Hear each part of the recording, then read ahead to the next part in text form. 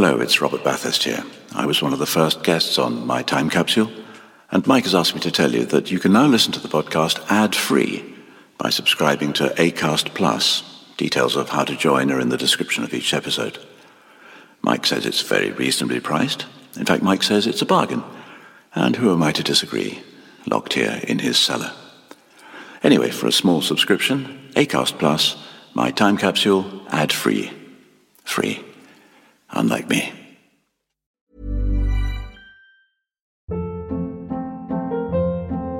Hold up. What was that? Boring. No flavor. That was as bad as those leftovers you ate all week. Keke Palmer here. And it's time to say hello to something fresh and guilt-free. Hello Fresh. Jazz up dinner with pecan-crusted chicken or garlic butter shrimp scampi. Now that's music to my mouth. Hello Fresh. Let's get this dinner party started. Discover all the delicious possibilities at HelloFresh.com.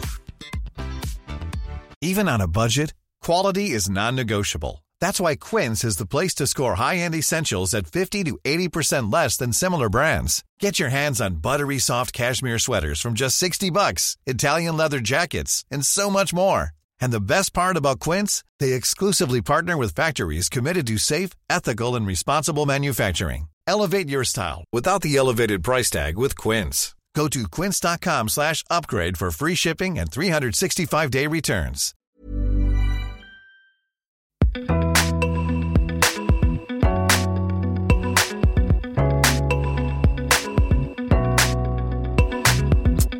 Hello, and welcome to My Time Capsule.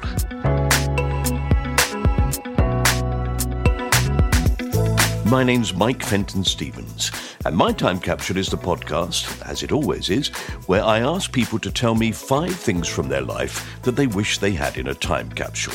They can pick anything they like, from any time in their life, but they must pick 4 things that they cherish and 1 thing that they wish they could forget. Something they want to bury in the ground and never think of again. My guest in this episode is the ex-teacher, keynote speaker and writer Hywel Roberts, who may not be famous in the wide world, but in the world of education is a star, and rightly so, as you'll hear in this lovely episode. At a time when people are challenging the whole idea that children need to be engaged and invested in their own learning, believing that discipline and no excuses are what is needed to keep a difficult class on task, in a way the old Victorian values, Hywel shows that creativity, humour, imagination and what he calls botheredness might be a far better set of professional skills to bring to any classroom.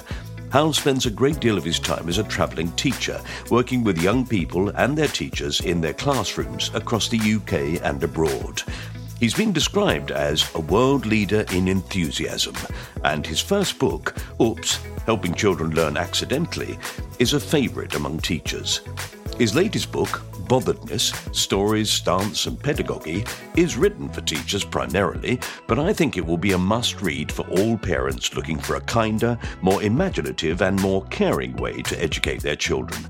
Botheredness is a word Hywel uses to sum up the kind of authentic care that is real and deliberate and gets children and young people on board with learning for life. So trust me with this one. You're going to love Hywel Roberts and the 5 things he chooses for his time capsule.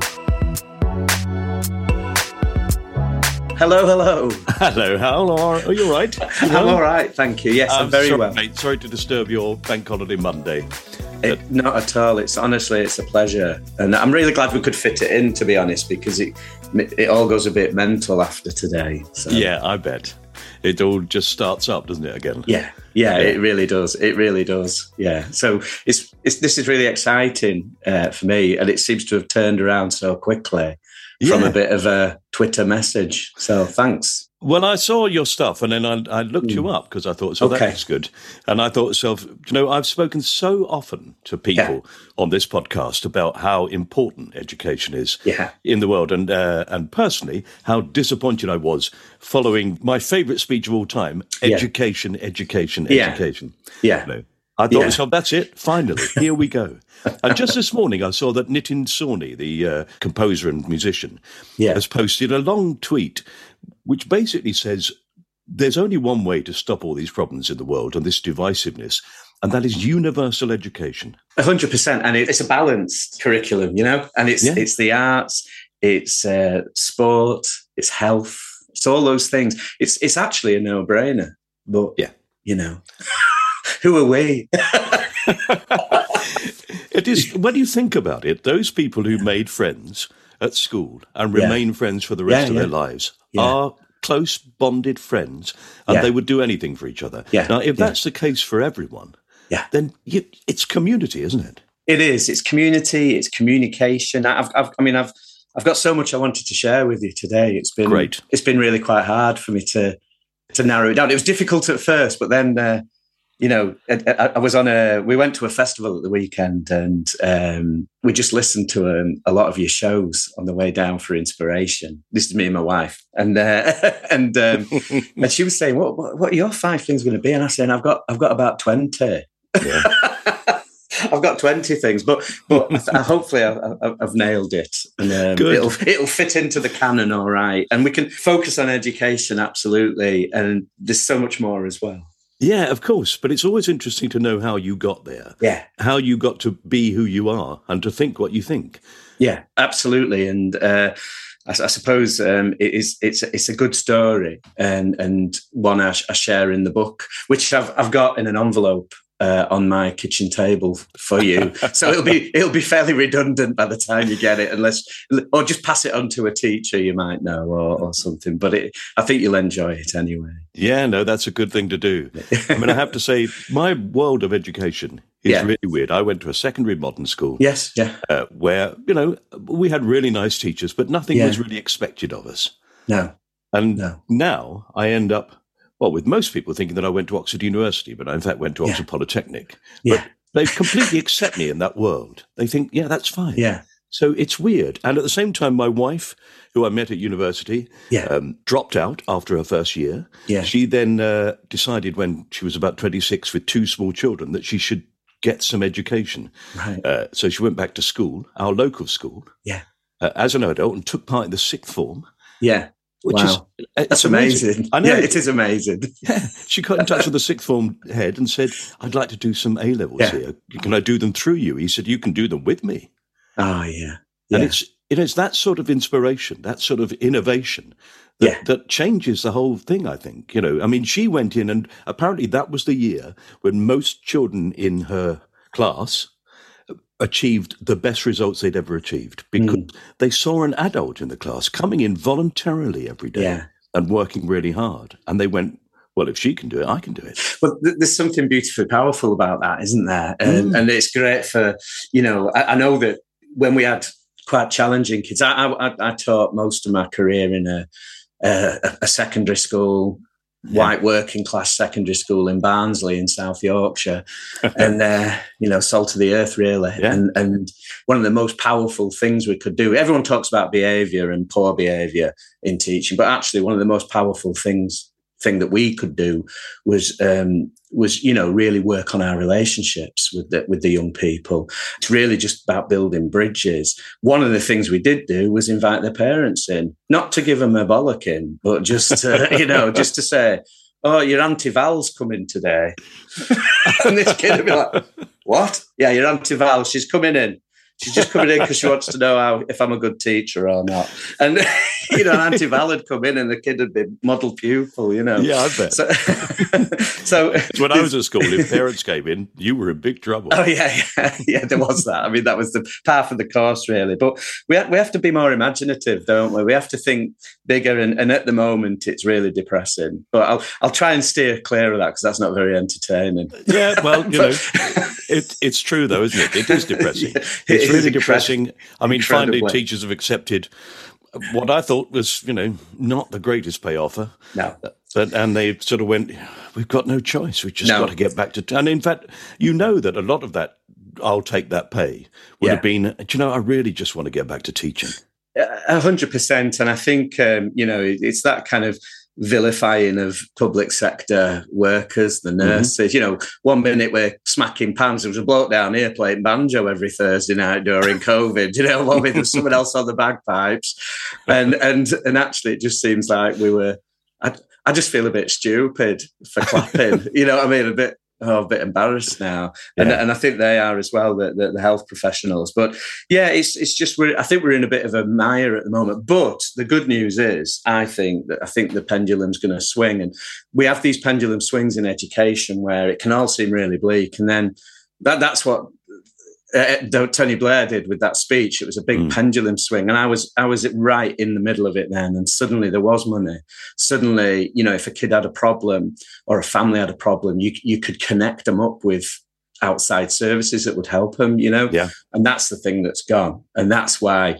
But we turn our attention, we turn the firing squad onto the actual children themselves. Yes, that's the narrative. Or we say the teachers don't care. Yeah, and they really do. I've got 2 autistic grandchildren who are both not in education at the moment, right? Okay.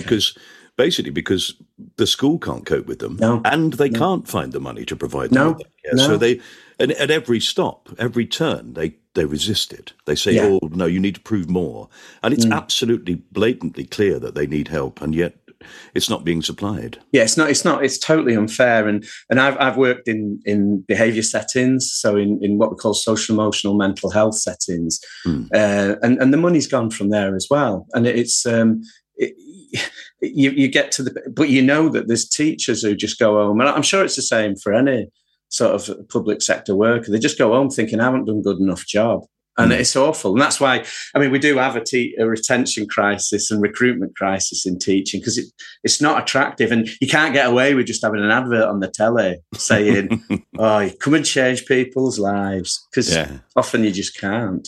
Well, I've got so much. Having looked at your stuff, I've got loads of things to ask you, but I'm hoping they're all going to come up because, you caught me immediately by, botheredness. Because that phrase, without a doubt, it was the teachers who could be bothered that you clung to when you were a child at school, because you knew they were interested in you. That's all it took. That's it. And when you do get a copy of the book, you'll see that in the front, I because of Facebook and how brilliant Facebook can be, as well as Twitter, when the nice bits of Twitter, if there's any left. But, the social media stuff is really good because adults have reached out to me, and they were kids I taught in the 90s or the 2000s. And so in the front of the book, they all got a copy of the book to read before it was published. So they've all written about it, and to basically say, yes, this is true. These anecdotes are real because he's talking about me. So it's so sweet. And I think impact and so on. And like you say, that you remember a teacher who's profoundly affected you. And they might have been a tough teacher. They might have been quite tough on you, but at the root of it perhaps was love, was a seeking to help you as a child be self-actualized, or get you on that path a little bit without sounding too zen. But, just help you out, really. Yeah. Yeah. It is always that. You always look at kids who you feel are throwing away their future and think, oh, what a future you could have. Yeah. Yeah, I remember a kid, I used to just always send him out. Am I all right just to tell you these stories? You are fine to tell me anything, yeah. I just remember every lesson. In the old days, today you can press a button and some 25-year-old in a football manager's suit with brown brogues will come and get rid of the naughty kid out of your class. But in the old days, and I'm not rose-tinted, but in the old days, you're just on yourself. You're just on your sen, as they say in Barnsley. You're just on your sen. You're just you and these kids, and you have to deal with it. So I remember this kid, I had to send him out every so often just for him to cool off, because other kids would wind him up and things like that. And all I wanted him to do was do his English. I was a GCSE English teacher, I needed him to do his literature. And every time I'd send him out and always building bridges. That was my thing. I didn't go on a course for it. No one had really told me. It's just, it made my life easier if kids got on with you. It just made your life easier. Yeah. And I sent him out and I went to see him. I said, look, I've got a newborn at home and I could do without this. And I'm telling him all about this. And he says, how old's your baby? And I was making it up, Mike. I was making it up. I was just trying to get an easy life. And I said, he's 5. So, but this lad, he was called Jordan. he said, well, I'm sorry about it. And I said, well, I'm just really tired, mate, to be honest, because I've got enough on at home and I don't want to have to babysit you. And I'm talking like that with him. And he said, right. And I said, are you going to come back in or do we have to go through some horrible rigmarole? And he went, I'll come back in. So he came back in. Now, we went through this ritual quite often. Yeah. The following week, he came in with a CD that he'd made. And it was a CD. It was a mix CD. He wanted to be a DJ, this kid. But it was quite unusual at the time. I'm going back many years. Mm-hmm. And he said, I've made this for your lad. And I went, thank you so much. Thank you. I will play this to him. And I still had to send him out every now and again. Yeah. But then when we were outside, he'd say, how's your lad getting on? And we'd have these kind he of... probably wanted to chat. Yeah. And it was kind of that, really. And I don't know if he became a DJ, but I know he sort of dropped off the radar and last seen in a club in Manchester. You know what I mean? Good. But, I'm sure he's having a good time. Yeah. It was lying for learning, I call it. Yeah. It was lying, fibbing to the kids to get them to do what you need them to do. Yeah. Oh, we're back. Oh, God. Yeah, all that, all the elements. I told the kids at Barnsley, I said, because I'm not a big follower of football, but they all love Barnsley FC, you know, and so you had to have an interest in it, otherwise you were screwed. So I just told them I was the mascot. You know, the guy someone in a suit, Toby Tyke, and I'd be running up and down the touchline, and they'd say, "Sir, we were waving at you and shouting your name, and you didn't turn around and wave at us." Oh, brilliant! I just can't hear you because of the. I've got a job to do here. Sorry, I couldn't hear you. Brilliant. Hal, that's absolutely fantastic. You really remind me of my English teacher, which is good. A compliment. Oh, that's lovely. Thank you. He was fantastic. He pretended he had a friend in the cupboard. It's that sort of stuff. It's practice. Yeah, just to get your attention. You know, whenever he was losing us, he could tell it. He could think, no, they're bored. And he would open the cupboard and talk to his mates and say, no, I've lost them. They're gone. They're not interested in this at all. I know I'm interested in it. It's just I've got to teach it to them, you know. And you would go, what's he doing? And you were back in the room, as it were. I think there's a lovely, and I use this word really carefully, the word banter, because I know there's nasty, horrible banter. But actually, what you're talking about there is just someone working really hard to win their kids over. Like you know, you're a performer and you win your audience over. You just want people looking at you and on your side and have got your back. And I think it's a really difficult thing. A lot of my stuff is around working with new colleagues, new teachers, and it's really hard to communicate this sort of stuff to them, you know. But if we label it as botheredness or words like that, the warmth, then it becomes a little bit easier, I think.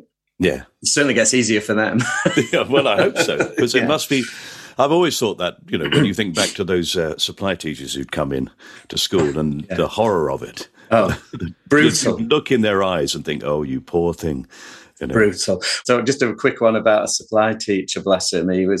This is from a friend of mine. We were all working in the same school, and that's important. I'm going to talk a little bit about this later as one of my things in my time capsule. But I don't know if it's a Yorkshire thing, but kids used to do this thing called a sweaty Betty, which was they'd get paper and suck it and make little balls and then in their mouths, and they'd get a Bic biro, you know, a Bic biro, you take the inside out and then you use it as a pea shooter. Yeah.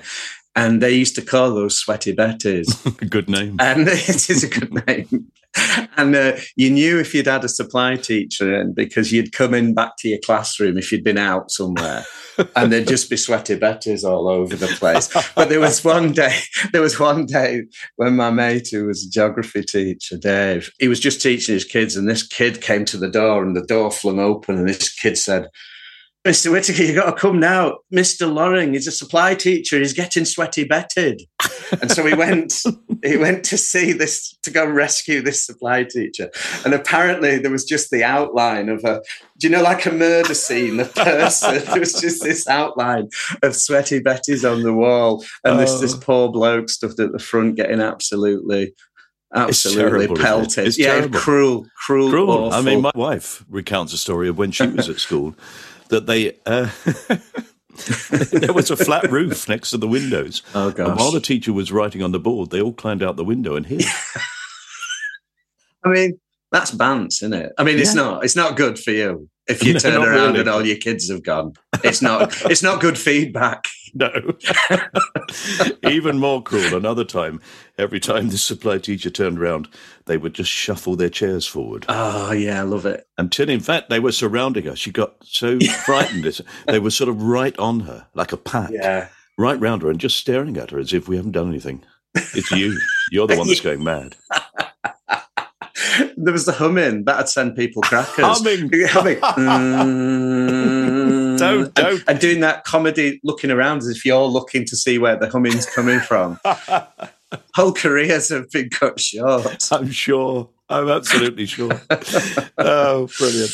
Okay, Hal, let's talk about the things you've chosen to put in a time capsule and see where that takes us. Yes, well, it's been really nice listening to the other podcasts you've done with brilliant people, really just wonderful people. And I was trying to get some inspiration from what they were saying, and I was trying to be quirky and all these things. And then I just binned all that and just thought, what are my 4 things? And I wrote them down and I've tried to think around them. So I hope these go down well. And my 5th thing as well is a bit strange, but the thing I want to bury and get rid of.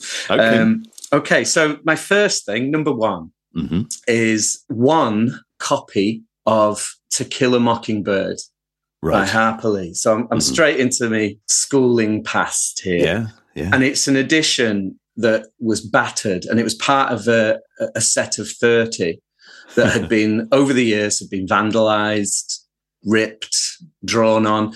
Appendages had been drawn. I can imagine. Expertly on the covers.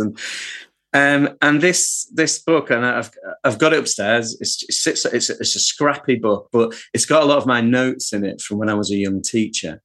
And when I was a young teacher, the reason I went into teaching, I was quite inspired by a film called Dead Poets Society. With Robin Williams in it. I went to see that at the cinema, and I remember saying to my mate Craig, I know what I want to do with my life. I'm going to teach. And I really did have that sort of road to Damascus moment. And then fast forward, I'm in a temporary classroom in Barnsley. And not a public school in Massachusetts. Nothing like that. Yeah. Not in the 1950s. Not in an American private school. With teaching. Smart boys all standing up quoting poetry. Yeah. No. Carrying me on their shoulders to the soundtrack of Beethoven. None of that. While the sun sets, nothing. I'm in a prefab with a bucket in the corner for the leak. And I have a bottom set of boys. They're all boys. It's a mixed school, but they've been setted by attitude, not ability. And I'm the new boy, so unfairly, and I don't think it wasn't very nice. They just gave me these tough classes to sort of test my mettle. And so I learned a lot just by teaching this particular class. And I taught them a novel actually called Kestrel for a Knave, which was a book I loved. And it was one of those films that my dad made me watch. It was on BBC Two once in the 80s, and my dad made me sit and watch it as a life lesson. And it is a great film. Do you remember it, Mike? I do, absolutely, yeah. Now, so the thing comes Bobby Charlton. That's it. Yeah, Bobby. Don't you know your colours, lads? Brian Glover as the PE teacher. Brilliant performance. Yeah. Colin Welland as the kind English teacher who, I just thought I want to be like him. And I didn't realise when I was watching that film, as a kid, that I'd be standing in front of those kids, because teaching that novel, and I am going to come back to Kill a Mockingbird, but teaching that novel, it was like teaching it to those kids. They loved it because it was about where they were from. And actually, if they were a football team and I was the coach, it was like we were playing at home. It was teaching Kes was pretty straightforward, and they loved it. And they loved the swearing. There's a bit of swearing you see in it. They made me read that over and over again, and I did. They just really liked it. And then it was on the curriculum, so we could do that. They had to write an essay about it in an exam. And then the next, something that happened was they one day they all came in, and their ringleader, if you like, the main kid I remember was a kid called Brett, and he was about 9'4", built like a wall. Yeah. And he'd come in and he'd set my agenda every lesson by just saying, this better be good. He'd proper eyeball me, And he were all, again, rose tinted, but they were all right, But he was towering over me. And I said, I'd always say, you're going to love this. You're going to love it, whether they would or not. Now, one day they all came in and they were all being really horrible to each other. Now, that might happen just because, I don't know, they'd all got a detention from the ineffectual art teacher, the lesson before. So they'd all come in grumpy for me. Yeah. And all kicking off. Unless you tell me who did this, you're all going to get detention. Yeah, one of them, definitely Those sort of one of them. Really useful phrases. Yes, unless you all turn on this one boy. Yeah, That's really punitive. never going to work, is it? Yeah. And the same kids in detention all their school career, and no one's saying, does this work? Does this work as a deterrent? I'd walk past the deputy headmaster's office going home every night. There would be the same 5 boys waiting to be caned. Yeah, all the time. And that's actually a key sequence in Kes. The same boys, same old faces, the head teacher says. So one day they all came in all with grump on and they're all being nasty to each other and the language they were using was awful. And I thought, if anyone was coming in now, I'd get the sack but I wasn't letting them get away with it. I didn't have the tools as a young man to deal with it. And they were being racist as well, which was really weird and unusual. Honestly, it really was. Yeah. This was a very sort of white working class. There was no anger with anyone else, really. It was usually just attacking each other's mothers, They'd say, the mother, like that. But they came in swearing and using really awful racist language and so on. And I thought, I don't know how to deal with this. It really upset me. I got through the lesson. I went to see the head of department, not to grass them up, but just to say I felt like I couldn't do my job. I didn't know what to do. What can I do? And she said, teach them something that's going to teach them a lesson about what they've done. And it was very wise, but it wasn't very helpful. But I did my best, I felt like I'd been talking to Obi-Wan Kenobi, but it wasn't much use. So I went to the stock cupboard, the English stock cupboard, and I'd looked at my curriculum because in those days you could actually teach full novels. These days you can't, which is bizarre, in English literature. So I went I had to do a secret knock on English stock room because the PE teacher and one of the English teachers were having an affair and they'd meet in there. So you had to do this special knock. Guff me. As if I didn't have enough on. You know what I mean? Quite. Use your own bloody cupboard. I know. They're married now. It's all right. To different people. But, but anyway, I went in and I found the books that I wanted. I felt like Indiana Jones going right to the back, all cobwebs and stuff. And I found this box of books, took them home, cleaned them up, basically wiped them down. Got Tipex. Do you remember Tipex? Yeah. Got Tipex, got off my head on Tipex fumes all afternoon, just trying to sort them out to make these books look nice. And I thought this will be the best novel I could do with them. And it was To Kill a Mockingbird.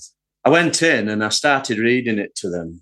Because of its themes, and listeners who don't know it, there will be a spoiler shortly, but, it's a novel that deals with racism and childhood and so on. So I thought they'll really love this. And as it happens, this was another film that my father would make me watch, the Gregory Peck, Robert Mulligan movie with Robert Duvall as Boo Radley. That and Care. So now I'm teaching and I feel I've got the crowd behind me because I know this stuff. So I've read the book, I've made my notes, and I go in and teach. Now, the first chapter of To Kill a Mockingbird's a bit slow. And Brett, he wasn't happy. Do you remember him? He wasn't happy. And he's like, he starts banging his head on table, like literally just smacking his own head on table. And because I've been on a behaviour management course, I'm just tactically ignoring it, they call it. You just ignore it. So the kid's proper smacking his head on a table. And eventually I have to just stop and say, Brett, what's up? And he looks at me and his head's gone red. His forehead's red. And he says, sir, this is boring. And I went, look, just stick with it. We'll be all right. Please just stick with it. And he was like shaking his head. And because he said it, all the other kids are like nodding and agreeing with him. And I'm like, oh no. And I'm losing the room. We've all been there, Mike. Yeah, we have. I'm losing the room. And then I said, please just stick with it because you're going to love it. And he really eyed me up, did Brett, and he just said, sir, do an accent. And I said, pardon? He said, do an accent. Now, he'd picked on the right dude, fortunately, because I grew up in the 70s and 80s on a diet of American TV shows like The A-Team and Chips and Knight Rider. And when I used to play out with my mates, I don't know if this resonates with you, but when we used to play out, we'd just role play all the time. And we'd be all American. I was always like Steve, I think based on Steve Austin, the world's first bionic man. So I just slipped into, I'm good at accents, and I just slipped into it. And I was proper pushing forward with, I think, a really good Louisiana Southern drawl, echoing the bayou and all that. Yeah. And when I bravely looked up, all the boys in this class were watching me with their heads in their arms, just lying on their desks, mesmerized. Oh. And it was at that point, this is why it's important to me. At that point, I realized when working with people, risk is everything. Mm-hmm. When performing, stepping up, stepping out, applying your professional imagination, which is what you do as an actor. Yeah. All the time. Mm-hmm. And inviting your audience, in my case, inviting these kids to step into a world was everything. I learned so much just from that class. But I'm complimented, Hal, that you compare what you do to what I do, because you're stuck with those kids for the whole year. I get a new audience. If I fuck it up, they all go away, and then another one comes in and I get another chance. Whereas you are putting the whole year on the line by doing that. Yeah. I think there's a sense of building and developing and developing that. And I suppose that goes back to the relationship. By the end of it, the famous, one of the famous bits in To Kill a Mockingbird is the court scene, the court sequence. Oh, I bet you had a field day, didn't you? Yeah. Well, I put spoiler alert, Atticus Finch, the adult hero, he loses the case, doesn't he? And the innocent black man who's been accused of rape, Tom Robinson, goes to prison where he is murdered. And I put a plastic chair on a table, and I just said to the kids, I said, right, let's say, when I'm working with kids now, it's let's say is basically let's imagine. Yeah. Let's say, so I never say let's imagine because kids think I don't want to. So let's say this is Atticus Finch sitting in his chair, and he's just lost the case, and the Ku Klux Klan have won. Yeah. Now, what do you think of the white community who are leaving, whooping and cheering, as they do in the novel? When we reread the sequence, and Brett put his hand up, and I said, go on, Brett. And he said, sir, they're all bastards. And I was like nodding at him sagely, like, yeah. But all I could think was, how do we now expand that to a GCSE response? That was my next task. Yeah. I then said, who's going to come and reassure this man? Who's going to come and reassure him? And we've all established he's a great man. So who's going to come and reassure him? The chair is the man. None of the kids wanted to get up, apart from Brett. So he got up and he went, I'll do it. So he went up to the chair. I'm now at the back of the classroom, and he's at the front talking to a chair. And this is what he says. This is what he said, Brett. He said, and this is him with his lovely Barnsley dialect accent. He just said, "That's done all right. No one could ask for more. You're a good man." Oh. And I'm at the back, and I've got like tears in my eyes, and I feel like I've just been lifted on their shoulders and carried through the fields of gold, like Robin Williams in Dead Poets Society. And that's the book. And the book has just sat on my shelf. I must admit, that's 20 years ago. 20 years ago, that I reckon. Yeah. And I was in a pub in Wakefield, not far from me, and I got a tap on the shoulder, and it was a kid in the class who's now a grown-up, and he told me the story, and I'd forgotten it. He told me that story about Brett and all that, and the boring book, and I'd kind of forgotten, because you do, don't you? Yeah. And I dug out the book, and I remembered it all, and yeah. So how brilliant! So that's my first object. I can make the others quicker. No, that's fantastic. What a great bloke Brett sounds like. Oh, what a wonderful... I mean, straightforward, honest, but also he really knows. He really understands what that person's been through. There's no sort of, it'll be all right, mate. None of that. I think what it does as well, it elevates that thing. And you know, when talking about what education is, it's yes, we're going to study that novel because that's what we're told we've got to do. Mm-hmm. But then what I hope I did and what I encourage teachers to do, or anyone who's working with learning, you know, teaching and learning, adult learning, is what else are we learning? So we've got to do that. That's the should. We've got to do the should, which is learn the book. Yeah. What could we be doing? The could is part of it as well. What's brilliant is, without a doubt, those children would have seen the connection between their own behaviour months earlier, maybe, and that book. That would have stuck with them. It's like, you know, learning the injustice of Kes and the unfairness of it. And, you know, you remember that. And therefore, you notice it in the world. Yeah. And the only reason they were all being racist and using that language was that it was coming from a place of ignorance. And it was because they'd all been watching Pulp Fiction. It was being handed around on a fresh DVD. Everyone had watched it. So they were just emulating Quentin Tarantino's language set, if you like, in that film. And so that's what they were doing. But I didn't know that, you know. That brings us right back to that whole point of education, that all biases like that come from ignorance.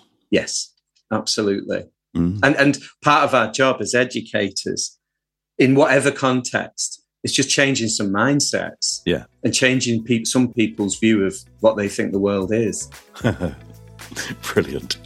All right, that's number one then. We're putting To Kill a Mockingbird by Harper Lee into the time capsule. So let's move on to number two, Hal. There you are. I told you it was worth listening to, Hal, didn't I? Sadly, you have to interrupt this chat to play some adverts. At least I hope we do, as that's the main way this podcast pays for itself. We'll be back in not two, but one shake of a lamb's tail. See you soon. One size fits all seemed like a good idea for clothes. Nice dress. It's a t-shirt. Until you tried it on. Same goes for your healthcare. That's why United Healthcare offers a variety of flexible, budget-friendly coverage for medical, vision, dental, and more. So whether you're between jobs, coming off a parent's plan, or even missed open enrollment, you can find the plan that fits you best. Find out more about United Healthcare coverage at uh1.com. That's uh1.com. Ever catch yourself eating the same flavorless dinner 3 days in a row? Dreaming of something better? Well, HelloFresh is your guilt-free dream come true, baby. It's me, Keke Palmer. Let's wake up those taste buds with hot, juicy pecan-crusted chicken or garlic butter shrimp scampi. Hello Fresh. Stop dreaming of all the delicious possibilities and dig in at HelloFresh.com. Let's get this dinner party started.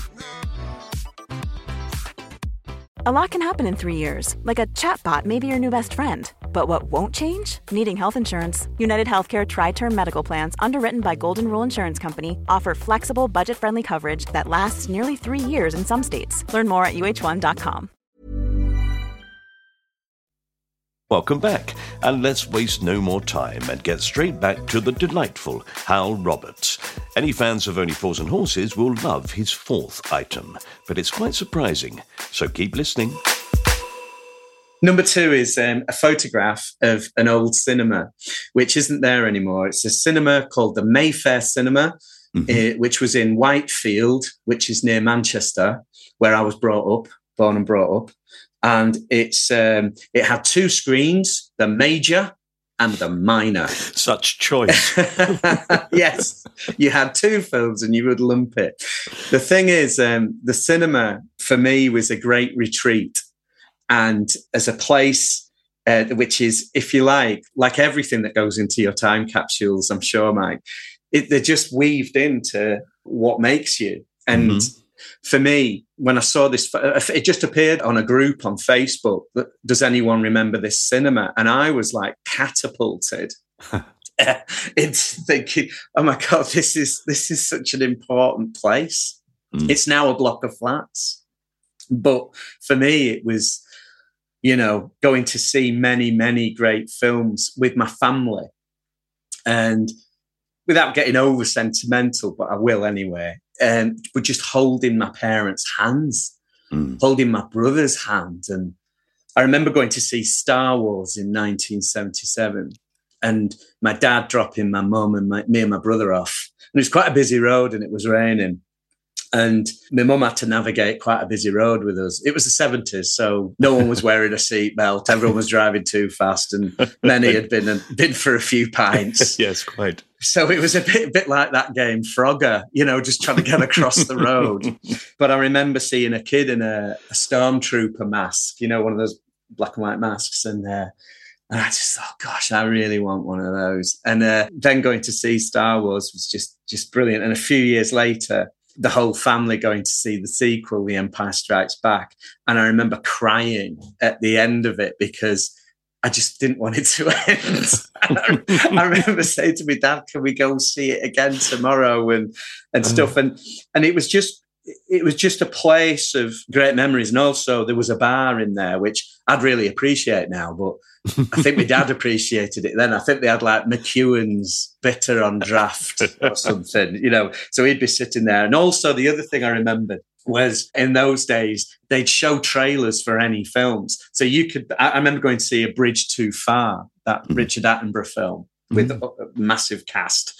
And it wasn't wholly appropriate for me. I think I was about 8, but the trailers before it were inappropriate films like The Deer Hunter. Oh, God, and films like that. And so I'd be like, oh, who's he? And it'd be Robert De Niro and stuff. I'd be like, and I've totally got them cemented on my mind. But the biggest movie, and that's what really got me when I saw the picture, and which is why it's in my time capsule, is because that's where I saw the best film ever made, which is Jaws.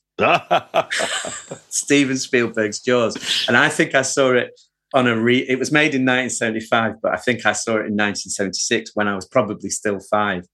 Good Lord. And, it was an A certificate, which is an equivalent to a PG, which is amazing when you consider... Your mum and dad could decide if it was okay for you. Yeah. And I just remember going to see it and writing this book, Botheredness, the cover, if you look at the cover of the book, it's a shark fin. Of course. Because there's always something happening underneath. And I use the whole film as a bit of a metaphor for education and teaching. I remember seeing it as a child, and I obviously remember the music. I remember going home after seeing it, and the only thing I could remember was the head popping out of I don't know if you remember all that. But do you know, I couldn't get through it. Oh, dear, Mike. I was a teenager. I was a bit soft. I was a bit of a softie. But as a teenager, I thought, I can't cope with any more of this. And I got up and left the cinema. Oh, dear. A few times I've done it. I've never seen the end of it. Oh, my word. The bit on the boat, I know about that. I've seen clips of it, but I've never watched the film since. Before Jaws, there was no universal phobia of sharks. Nobody cared a damn about sharks. No. They didn't think they were that dangerous. Yeah, they're in the sea, but you're not going to get attacked by a shark. After it, everybody, I can't go in the sea. There might be sharks. Yeah. It was. I think the writer Peter Benchley and Steven Spielberg, there was a sense of regret that the shark had been demonized. And I think they did I'm not an expert on this, but I do think Peter Benchley set up a big foundation, basically education around sharks and so on. And I know we have Shark Week and things like that that have tried to mitigate any damage that was done by that film nearly 50 years ago. But I think the film, I've written this book and about 20 pages of it is just about my favourite films. And I've been asked in the education world, how have you managed to get the publisher to produce an education book that is predominantly about cinema? And I've said, well, it's about passion. It's about impact. It's about how things make you feel.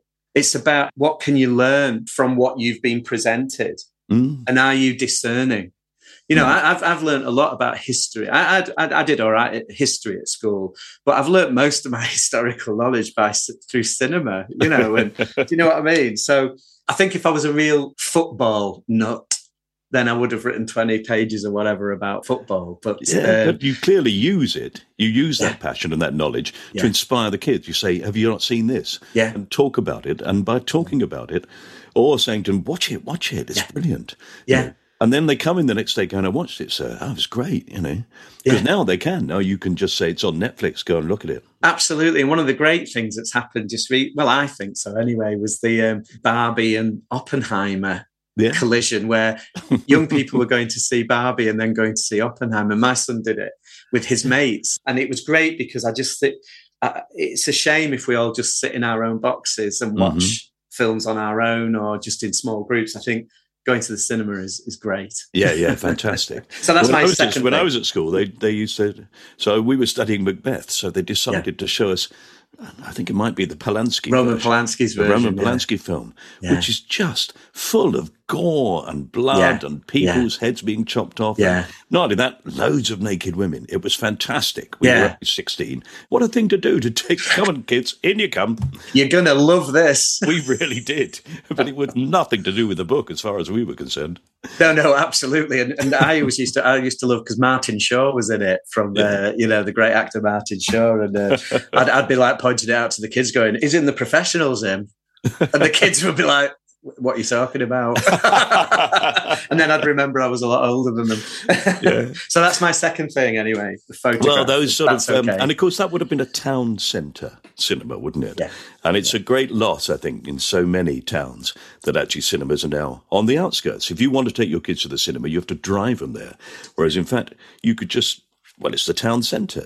Kids go to the town centre. You say, well, there's the money, go to the cinema. Yeah, it was great for that. And as I got older, that's what we do. And I've written a list of films. You're going to think I'm really sad here, but I wrote a list of films that I remember seeing there. One of them was Watership Down, where me and my brother needed counselling after it. Why are you so upset? You've just been to see a nice film about rabbits. with bright eyes, honestly. That terrible song. And later, I can spin this back to my first object, the book.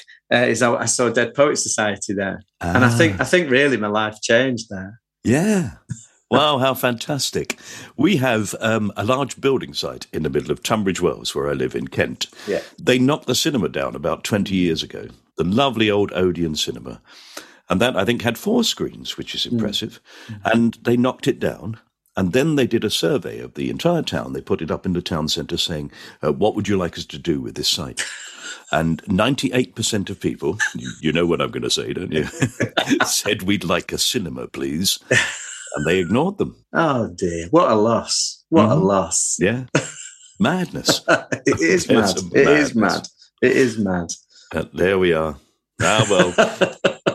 What brilliant places they were. They were. Okay, let's put that lovely cinema into your time capsule. That's number 2. Right, Hal, what's number 3? Well, so I've thought about my own, if you like, my career as a teacher. And then I've thought about my childhood and my love of cinema. I love music. And when I was in primary school, we had to do sewing. This is probably about 1981. So, I was about 10. And we had to make something useful. Now, a lot of kids were making aprons, and it was at that time when we did metalwork, we all made ashtrays. Do you remember that? You just make an ashtray. We all made pokers. Yeah.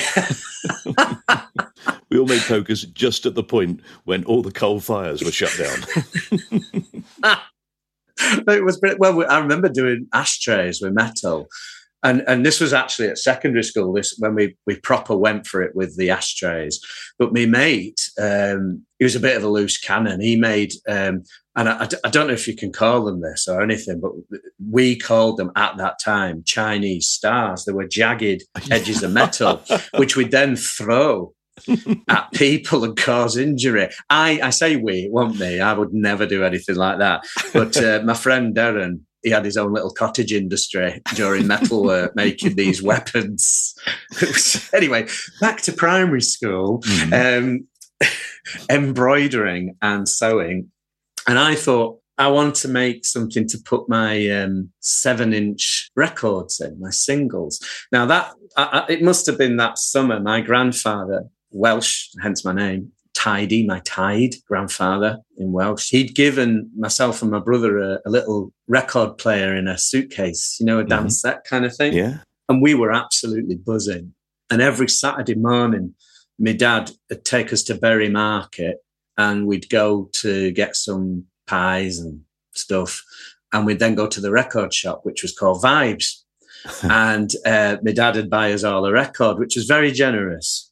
And for our dance set. And I got my first record as a record by The Specials. That's good. Yeah, it was. I thought it was good. It was in the clear out. We were only allowed records out of the clear out bin. Yeah. And it was Do Nothing by The Specials, who just looked really cool on the cover. And I played it to death. And the B-side was Maggie's Farm, a cover of the Bob Dylan song. Yeah. But obviously a pop at Margaret Thatcher when they covered it. And I just got into that music. I got into that and Madness. Madness. It was like they'd invented a band for 10-year-olds. It was just, they were just brilliant. So I would collect. It's where I started collecting music, I guess. And what I wanted was a record case. Now, record cases were quite expensive and so on. So I thought I can make one out of cloth. So my third object is a blue. I've got it in the house now. It's a blue. I should have got it out so I could show you, but I don't think that works very well on a podcast. But it was if you can imagine a length of material folded over, stitched around three edges, so it creates a pocket, and you could put your singles in, and you fold it over, and then I had to stitch the letters Hywel's Records on there, and that was my record bag, because there'd also be like discos. We'd have discos in class, and you'd have to take your records in, but you'd have to write your name on them. And I didn't want to ruin the cover, I didn't want to have Specials, Do Nothing with my name on, so I took them in my special case. And I was quite the man about town with it, Mike, to be honest, as you can imagine. What you got there? A shoebox? A shoebox? That's nothing. Yeah, I've got a cloth embroidered and stitched. It's got my name on it. Yeah. So, but there's really what I suppose the reason it's in my time capsule, apart from being a bit of a museum piece about my life, is actually it's where I started collecting things and the records and the vinyl. And I'm not a vinyl geek necessarily or nerd about it, but I still like it. I never got rid of it. I've still got all those singles, and I just kept them. The fact that you've still got your cloth pocket for your records, and the fact that you've still got To Kill a Mockingbird on the shelf, it tells me that you're a man who doesn't let things go easily. I don't let it go. I don't let it go. I like, and I think there's a sentimentalism around me and around it and around all of it, because it is just a record, but it's the evocation really of everything from the films, the music and so on. And there's nothing wrong with sentimentalism. No. My younger brother is very sentimental, much more sentimental than I am. I'm a little bit sentimental, but I'm happy to, always try and look forward. Yes, absolutely. Yeah. It's quite a lovely thing to have in life. I wish I had more of it. Yeah. I mean, the thing with the music, I think when you hear music, like you hear an old song, I can hear Streets of London, Ralph McTell. I wasn't alive when that was in the charts, but I've heard him play it live, and it was one of the most beautiful experiences ever, just seeing him. It was like, I said to my mate who were there, I said, it's like the Blitz. How do I know what the Blitz is like? We were all in this darkened auditorium and he was just playing Streets of London. I don't know what the Blitz was like, but actually it felt like it, if you know what I mean. And I do. Music has that power, doesn't it? Yeah. I love the fact with Madness, though, to take you back to them, your youthful love, that eventually they were able to release songs like the Labi Siffre, It Must Be Love and things. Yeah. And the fan base, which had all come to them because of, Baggy Trousers and Our House and all that sort of stuff. Yeah. They absolutely stuck with them. And in a way, they're their favourites, those really sentimental songs. You're absolutely right. And they also opened the doors to, like you say, Labi Siffre and other music. And suddenly you're educating yourself, aren't you? And we didn't have streaming. You had to go looking and you had to go searching. And I remember hearing Come Up and See Me, Make Me Smile, Cockney Rebel, I remember hearing that on the radio, but I'd never heard it before. I'd never heard it. And so I remember going to the record stall on Bury Market and just singing it to him. And he went, I know what that is. Because obviously every grown-up seemed to know it, but I didn't know it, No. But you're right. And that sort of stuff, it's the music opened doors. It takes hold of you, and it also offers really good punctuation to your own life, doesn't it? And what you were doing at that time, and so on. That never goes. I have that now. No, of course. And as a teacher, you would be introduced constantly, or you would need to be aware of what's going on. Because your references, you can't say, well, it's like that Cockney Rebel song, and they'll go, what? No, they'll go, what are you on about? You've got to be Lady Gaga, and, whatever. One of the things that helped me out a great deal, actually, was the music department were throwing out an old piano. They'd got all the keyboards in, they'd gone electric. Yeah. They'd gone electric. And so all the pianos were going, and the pianos were battered. But, I play the piano. And I said to the music teacher, don't bin that piano. And it was covered in graffiti. It was in a right mess. I said, wheel it across to my room and I'll have it. And I paid for a piano tuner to come in, and it wasn't expensive. He just sorted it out. So when kids would walk in, I'm not a great pianist, but I'm a good pub pianist. You know what I mean? So they'd be all like, chuck us a take that on, sir. So I'd just be there like, while they were just coming in, So again, it was just that sort of finding a nice, we were all calm, having a little sing-song and then do something else, just something different. Apart from that, sit still, be quiet and shut up. I'm going to talk now. And it's not maverick, it's just being human. Yeah, absolutely. The only thing that kept those children quiet was fear. Yeah. And who learns anything when they're frightened? Yeah, well, it's sad because that narrative, if you like, or that situation has bubbled up in recent times. I think, as I said before, the pendulum will swing. Yeah. And I think things will be better. Yes, good. Good. We all look forward to that. Yeah. Well, okay, lovely. Well, let's put your little cloth, Howl's Records. Thank you. You're very welcome. I'll send you a picture of it. Oh, lovely. Although I could say, don't bother. No, yeah, absolutely. It's fine. I can imagine it. Right, let's move on to the next thing. We're at the fourth thing, and so you've only got one more good thing. Yeah, this is my good thing. And I had to really, it would have been wrong for me not to include this. So I'm going to include it. And it's a beer mat, but it's a particular beer mat. It's a beer mat from a particular brewery, and the brewery is called the Jolly Boys Brewery. Yeah. The brewery is named after, obviously, the Jolly Boys outing. Mm-hmm. Only Fools, yeah. Absolutely. And the brewery is mine and my three friends. Wow. And you mentioned friendship earlier. And we are three educators who have all gone in different directions. In 2014, we were sitting in a pub called the Golden Ball in Scarborough, on Scarborough Seafront. And it's a cracking little juicer, as we call it. So we were drinking Sam Smith's beer, which is a beautiful ale and cheap. And we every so often we'd all meet up. And we were all teachers who worked at the school in Barnsley that I mentioned earlier. But obviously, that was a long time ago and we've all moved on. But in 2014, we all met up. And we were all talking, and we were kind of the old timers, if you like, even though we were only in our 40s, we were the old timers. A lot of the young uns were all in their white trainers and jeans and going out to the sports bars around Scarborough. Yeah. We were sitting in this lovely boozer and we were chatting. And there's myself. To my right, there's Andre, who's a great lad. He's still a teacher. He's a geography teacher. To my left is Dave. And he's very senior in a big trust around education. And there's Paul, who's a finance manager for a big northern trust of schools. And there's me. And my work now is I'm not a full-time teacher anymore. At this point, I'm doing a lot of conferences. I'm doing a lot of keynotes around education, basically trying to get people whipped up and passionate about what they're doing. And I still do that now and write books and things like that.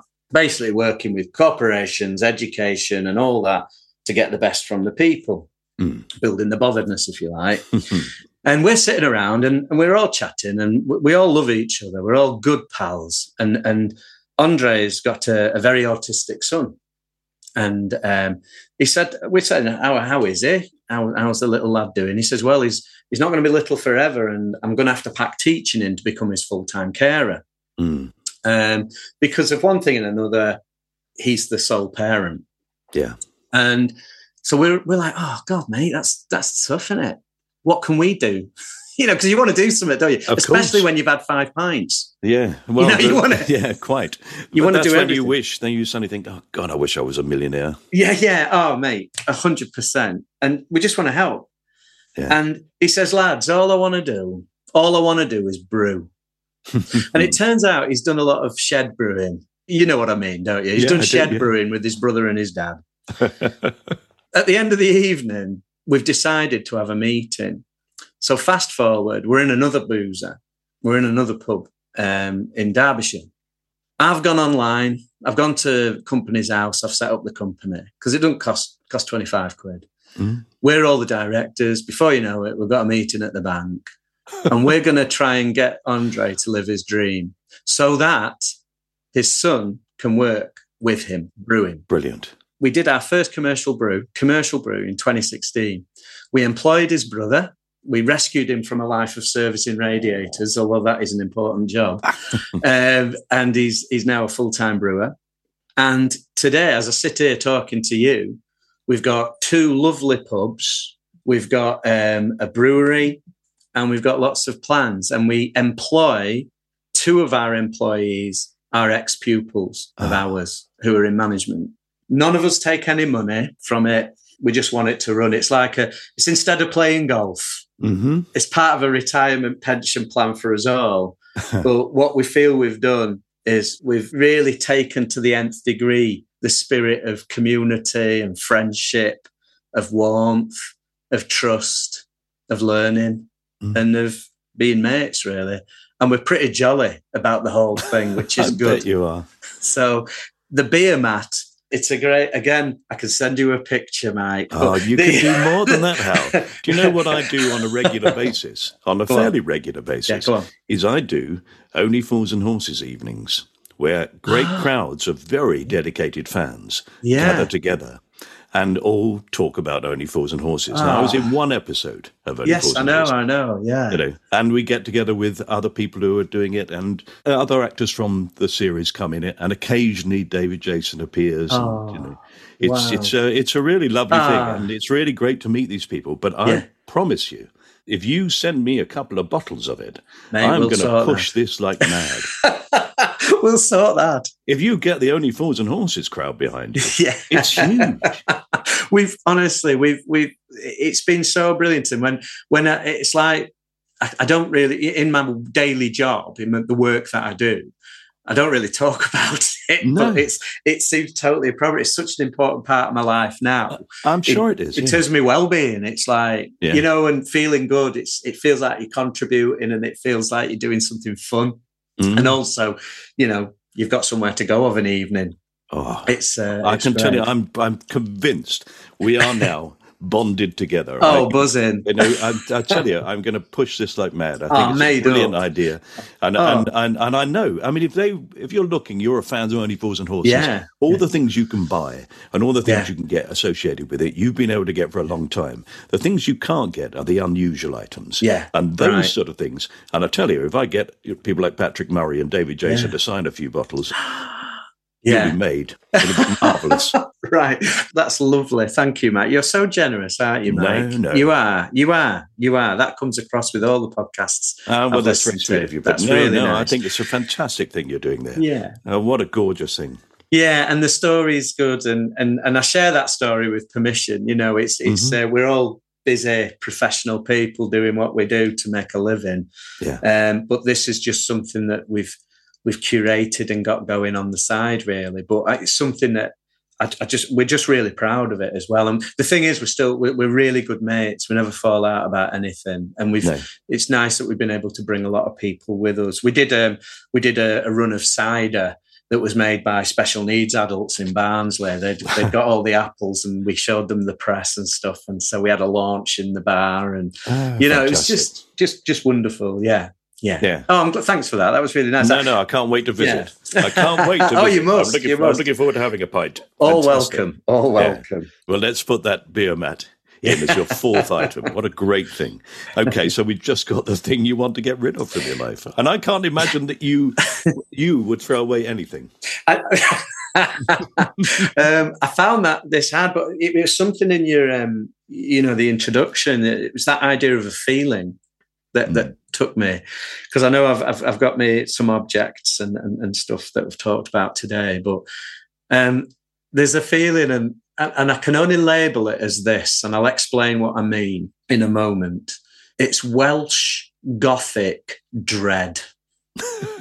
Right. Yeah. I really would love to get rid of it from my life. And what it is, it stems back again to being a child and going to see my grandparents in a place called Corwyn or Corwen, North Wales. It's on the A5. Right. It's near Llangollen and Betws-y-Coed. Oh, right. Yeah, my wife was brought up in Oswestry, so I know. Oh, yeah. Right. Okay. Not far. Neck of the woods. Yeah. And my naini, my tide, these are my grandparents, they lived in a house called Hyfrydle, which means beautiful place. So I'm painting pictures for you here, mate. Yes. But it was kind of a Gothic looking building. It was a tithe house. I think that's what they call it, where it had been given to my grandfather because he was big in the church. He was the choir master.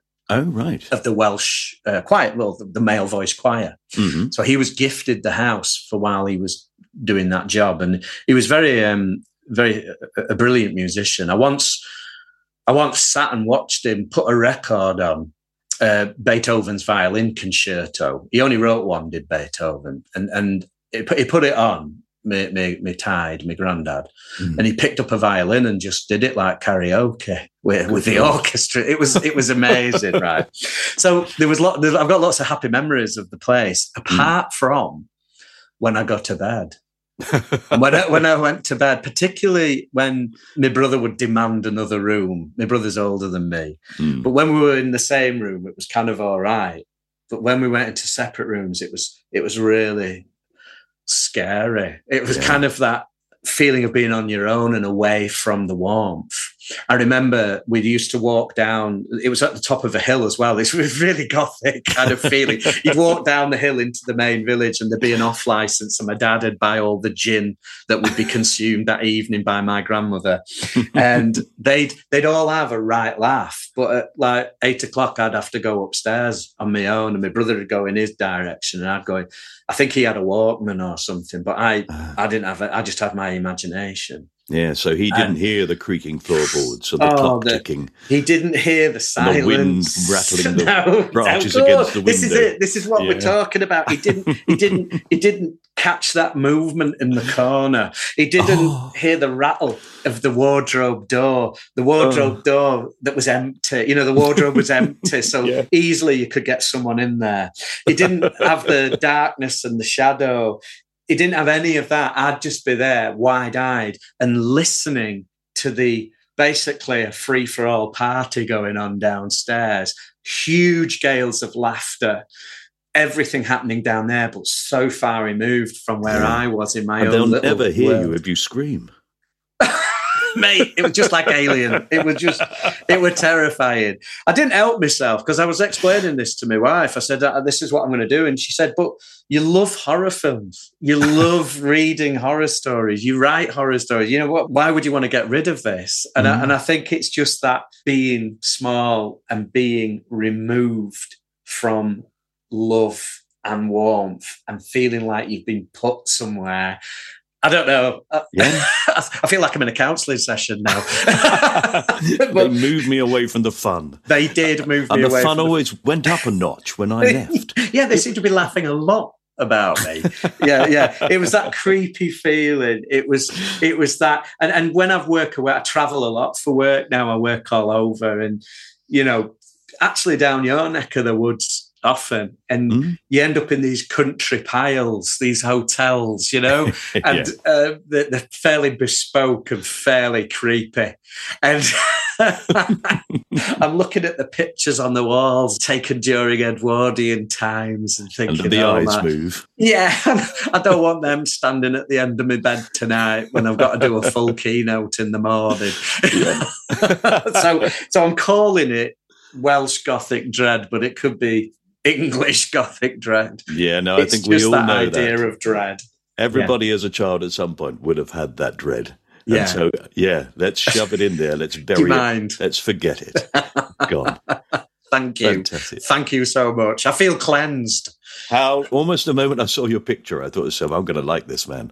And I really do. I have to say, you're inspirational. You really are. Oh. And all the best for your future. And I look forward to that future together. I really do. I really, thanks so much for doing what you do. I feel like I've discovered this beautiful, never-ending gem of podcasts now. And I am sharing it with my pals as well. Bless you. And obviously, I'll keep listening. And so thank you for this opportunity to sit with you for a bit. It's been lovely. Thank you. And I'll communicate about the beer. Oh, good lad. You have been listening to My Time Capsule with me, Mike Fenton-Stevens, and my guest, Hywel Roberts. Right, I think you've given me quite enough of your time, so I'll just quickly cover the parish notices. We'd be delighted if you'd subscribe to, rate and review this podcast on the podcast player of your choice. Do follow me and My Time Capsule on social media. We're easy to find. The description of this episode has links to all things Hywel Roberts and My Time Capsule, including Acast Plus. The Pass the Peas music composed theme tune is available on Spotify, and this has been a cast-off production for Acast, produced by John Fenton-Stevens. Yep, I can hear you all thinking, why doesn't he do that for every episode? Anyway, here are some of my memories from school before I go. If I remember rightly, the fountain pen was invented by the Incas. You see, I did learn something. My maths teacher once asked me what 5Q plus 5Q was. I said 10Q. He said, you're welcome. My English teacher asked me to use the word climate correctly in a sentence. I wrote, we've got an apple tree in my garden, but my mum won't let me climb it. And I once told my grammar teacher that the exams were concerning me. She said, tense? I said, I am a bit worried. I was a bit worried. I wouldn't be a bit worried. I would have been a bit worried. I got an A+. Bye.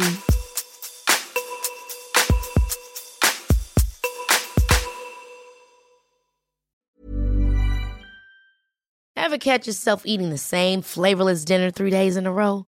Dreaming of something better? Well, HelloFresh is your guilt-free dream come true, baby. It's me, Keke Palmer. Let's wake up those taste buds with hot, juicy pecan-crusted chicken or garlic butter shrimp scampi. Hello Fresh. Stop dreaming of all the delicious possibilities and dig in at HelloFresh.com. Let's get this dinner party started. Why don't more infant formula companies use organic, grass-fed whole milk instead of skim? Why don't more infant formula companies use the latest breast milk science? Why don't more infant formula companies run their own clinical trials? Why don't more infant formula companies use more of the proteins found in breast milk?